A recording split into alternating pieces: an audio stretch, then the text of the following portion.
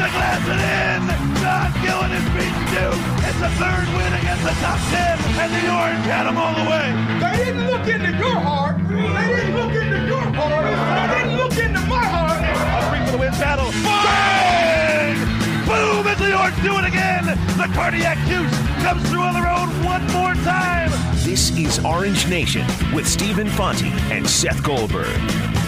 Good afternoon, everyone. Glad to have you with us alongside Seth Goldberg. I'm Stephen Fonte. It's a Monday edition of Orange Nation. We want to hear from you. We're talking Cuse basketball. 315-437-7644. Welcome back. Back from Detroit. Made the long drive. That's how much I like working with you, Seth, and I enjoy this show so much. Drove through the night to be back. To get back here from Detroit in time to do the show today. And how about this? The number one overall seed in the NCAA tournament doesn't even make it to the first weekend.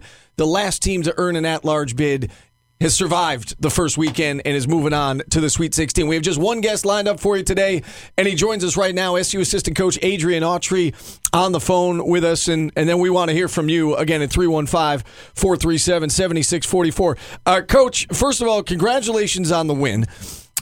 Secondly, I look at this stat sheet, and I was there yesterday, and I watched it, and I'm still trying to process what I saw. You guys got dominated on the glass. Frank Howard fouls out with over 6.5 minutes to go. Pascal Chuka was in foul trouble all night long. How in the world did you win that game? It's a serious question. How did you guys pull that out? I think at the end of the day, we were playing our game, as far as, what we've done over the whole year, whole teams, especially high-powered offensive teams, especially in the tournament, the last 2 games, to play our game. It was in our game. I think it was in our comfort zone, so to speak, of, low scoring, battling out, scratching. And I just think that, we survived all the rebounds, the offensive rebounds, and, we stayed with it. And, it was just something that we've done all year long. So I thought it was our game. I thought basically the way we won that game, you can't look at the statistics at all. It was just really the pace and us, playing, the tempo that we wanted to play at. When you look at that game defensively, Michigan State hits, 8 of 37 from 3. They never get it going, inside the arc either. How close did what you see on the court look like what you hoped to see when you were game planning for that game? Well, the one thing is, didn't think that they would shoot that many threes. Thought they would try to get the ball in a little bit more inside. Usually when you play teams like that, that's kind of what their attack is, trying, when they got a bunch of, big bodies like that. But they went another way, and they shot a bunch of threes, which allowed us to, kind of keep Pascal and Barama in the game the whole game. We were in foul trouble. I think last time we played, Carolina, those guys were in foul trouble, so it kind of, nullify those guys, and they're a big part of what we do. So I'm a little bit surprised about how many threes they took. I thought they would attack us inside a little bit more, but the guys did a good job. 8 for 37 from three-point range. They did not shoot it well, especially down the stretch. They missed their last 14 three-pointers. And I made the point yesterday, and Jim Boeheim touched on, a couple of players in the locker room touched on it as well, that you got the sense being in the arena that they got a little tight as the game wore on, and they were the favorite, and they were the home team, quote-unquote, everybody there to see them. And it felt like nobody really wanted to take the big shot down the stretch. Did you get that sense, Coach, on the bench? Well, I got the sense of, that, yes, that they started pushing. You could tell that they started, they were a little, not nervous, but they just started pushing a little bit harder. You started seeing every miss kind of sink in and every mistake kind of sink in just by their reactions, and then just the crowd. The crowd never had a chance to get into it. So they never got a chance to get comfortable. They never got a chance to get relaxed. And they knew that every possession was important. And, the one thing about it, and you go back to how do we win that game, our whole season has been that way. I don't know, how their whole season had been. I'm sure, they won a lot of games. So I'm sure there was a lot of times at that position, moments in the game, 6 or 5 minutes over, 6 or 5 minutes left in their games. Their games are probably over with. I'm sure they have some close ones, but I think that definitely kind of, you started to see that creep in. Talking with Adrian Autry here on Orange Nation. And Coach, I remember listening earlier in the year, and we've heard, guests come on and talking about the Syracuse zone defense. And there's an interesting comparison I heard it made. I think it was Jay Billis who said it's similar to Virginia in that it is a rhythm disruptor, and it's different than what you would normally see. So how is it that this is so so impactful in a tournament setting? What makes the zone so difficult to get ready on this short turnaround that, TCU and Jamie Dixon, who's seen it a bunch of times, or Tom Izzo, who's a Hall of Fame coach, and they struggle against it so much?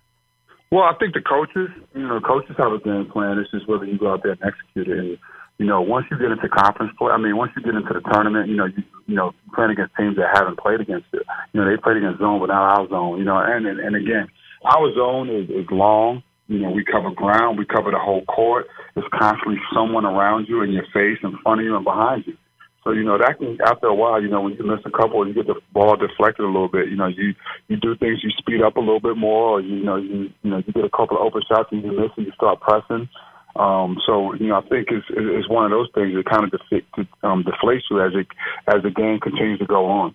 One of the things we do on Sports Talk Radio is, we question decisions that coaches make or players make. And I want to point out a positive from yesterday. I thought it was a key stretch. About 7.5 minutes ago, Bridges just, throws down that dunk. The crowd goes berserk. It's a 5-point game, and Coach Boeheim called timeout there. I thought it was a great timeout, number one, because it quieted the crowd. As you said, Red, the crowd had a tough time getting into it. They finally get into it. Coach Boeheim calls the timeout. Everybody quiets down. And then out of that timeout, Tyus Battle gets a basket in the foul. How important was that stretch looking back now? And again, there was a lot of time left, 7.5 minutes to go, but I thought there was a huge sequence as it related to the rest of the game.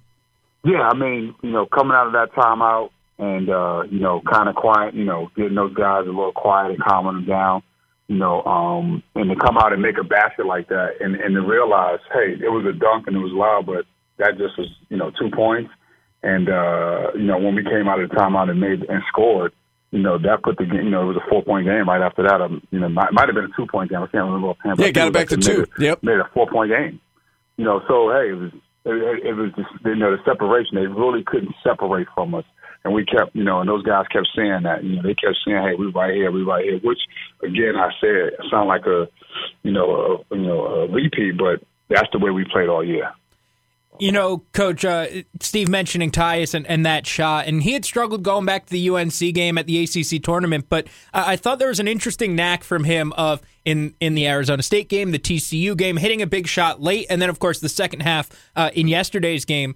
Do you get the feeling that maybe that second half led to something where, maybe he broke out and he'll be back to the, 20-point-a-game scorer and alpha dog on this team? I think so. I think it helped him. I think, the way he finished up that second half and, making those big shots and getting to the free throw line and, making the free throws, because we haven't shot the ball particularly the way we shot it from the free throw line in these first 3 games in the tournament that we've done all year. We've left some points out there, which we normally cash in on. But, it's not just Tyus. I think, even Frank and, Shea, to a certain extent, has not shot the ball as well as we have during the season. We've kind of went lower than what we've been during the season. So I think that's definitely a positive for him going forward, getting ready for this next game. He really finished the second half strong. We'll get to this next game in a moment, but just if we could look back on this week for a second. You guys weren't sure whether or not you were in. It was obviously a very close call. We find out after the fact that you were the last team literally to earn an at-large bid. And then you've got to play 3 games in less than 5 days. You played 2 late games, and then it's an afternoon game on Sunday. Everybody said there's no way they can do it. You guys did it. What has this last week been like for you and the players and for everybody to kind of enjoy it together?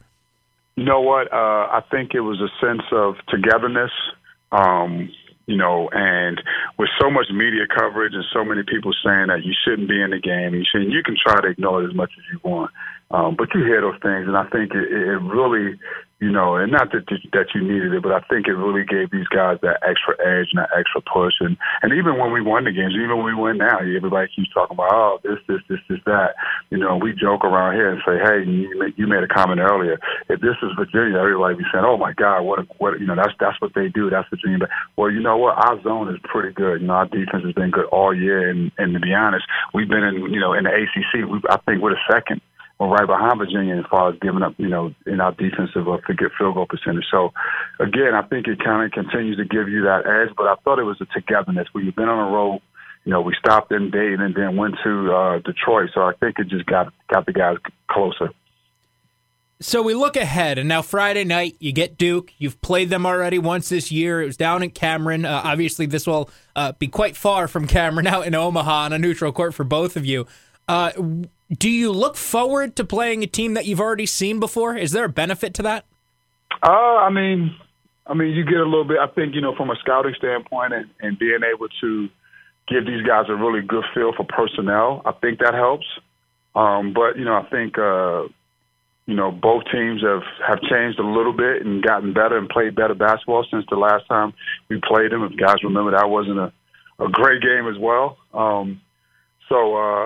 But I think, where it benefits when you play against a team that you played already is that, from a personnel and getting ready and preparation standpoint, it gives you a better feel. I mean, it wasn't a great game from an offensive standpoint for Syracuse, but, you held one of the highest scoring, offenses in the country to 60 points. Can you draw a little bit of confidence from that, hey, guys, play defense the way we played it, and let's score a little bit more, and we're going to be right there? I'm sure that's going to be the message. I mean, definitely, when you look at it, we played – that was offensively, we played really bad, but defensively, we did a good job with those guys. So, you just got to continue to play that same defense and, try to play, hopefully we'll play a little bit better on offense and, and see what happens. Last one for you before we get you out of here. And this may be an obvious question, but is there a chip on the shoulder of this team? I mean, I was reading a publication before the season started that, it said, Syracuse may struggle to make the NIT. I mean, you guys are in the Sweet 16, and everybody said, again, going back to my question a little bit earlier, a lot of people didn't think you even deserved to be in the tournament. Is there a chip on the shoulder of this team? I think so. I think they play like that the whole year. I think they played, to prove that, they're a good team. They know they got to do it together, So, again, it may not be always, the 20-point blowouts or 80 points a game, but, these guys have competed, and I think they've, a lot of teams, you have more time. They don't identify with who they are. I think this team identified who they are early on in the season, and, we won 23 games. Well, listen, Coach, it's been quite a week. Congratulations again on the win. I know you got to get back to work. Thanks for giving us a few minutes of your time, and keep it going. Best of luck this week. No problem. Thank you. All right, there he is, assistant coach Adrian Autry. All right, phone lines now open the rest of the way at 315-437-7644. We'll get to your phone calls next. We're just getting started on a Monday edition of Orange Nation. Back after this.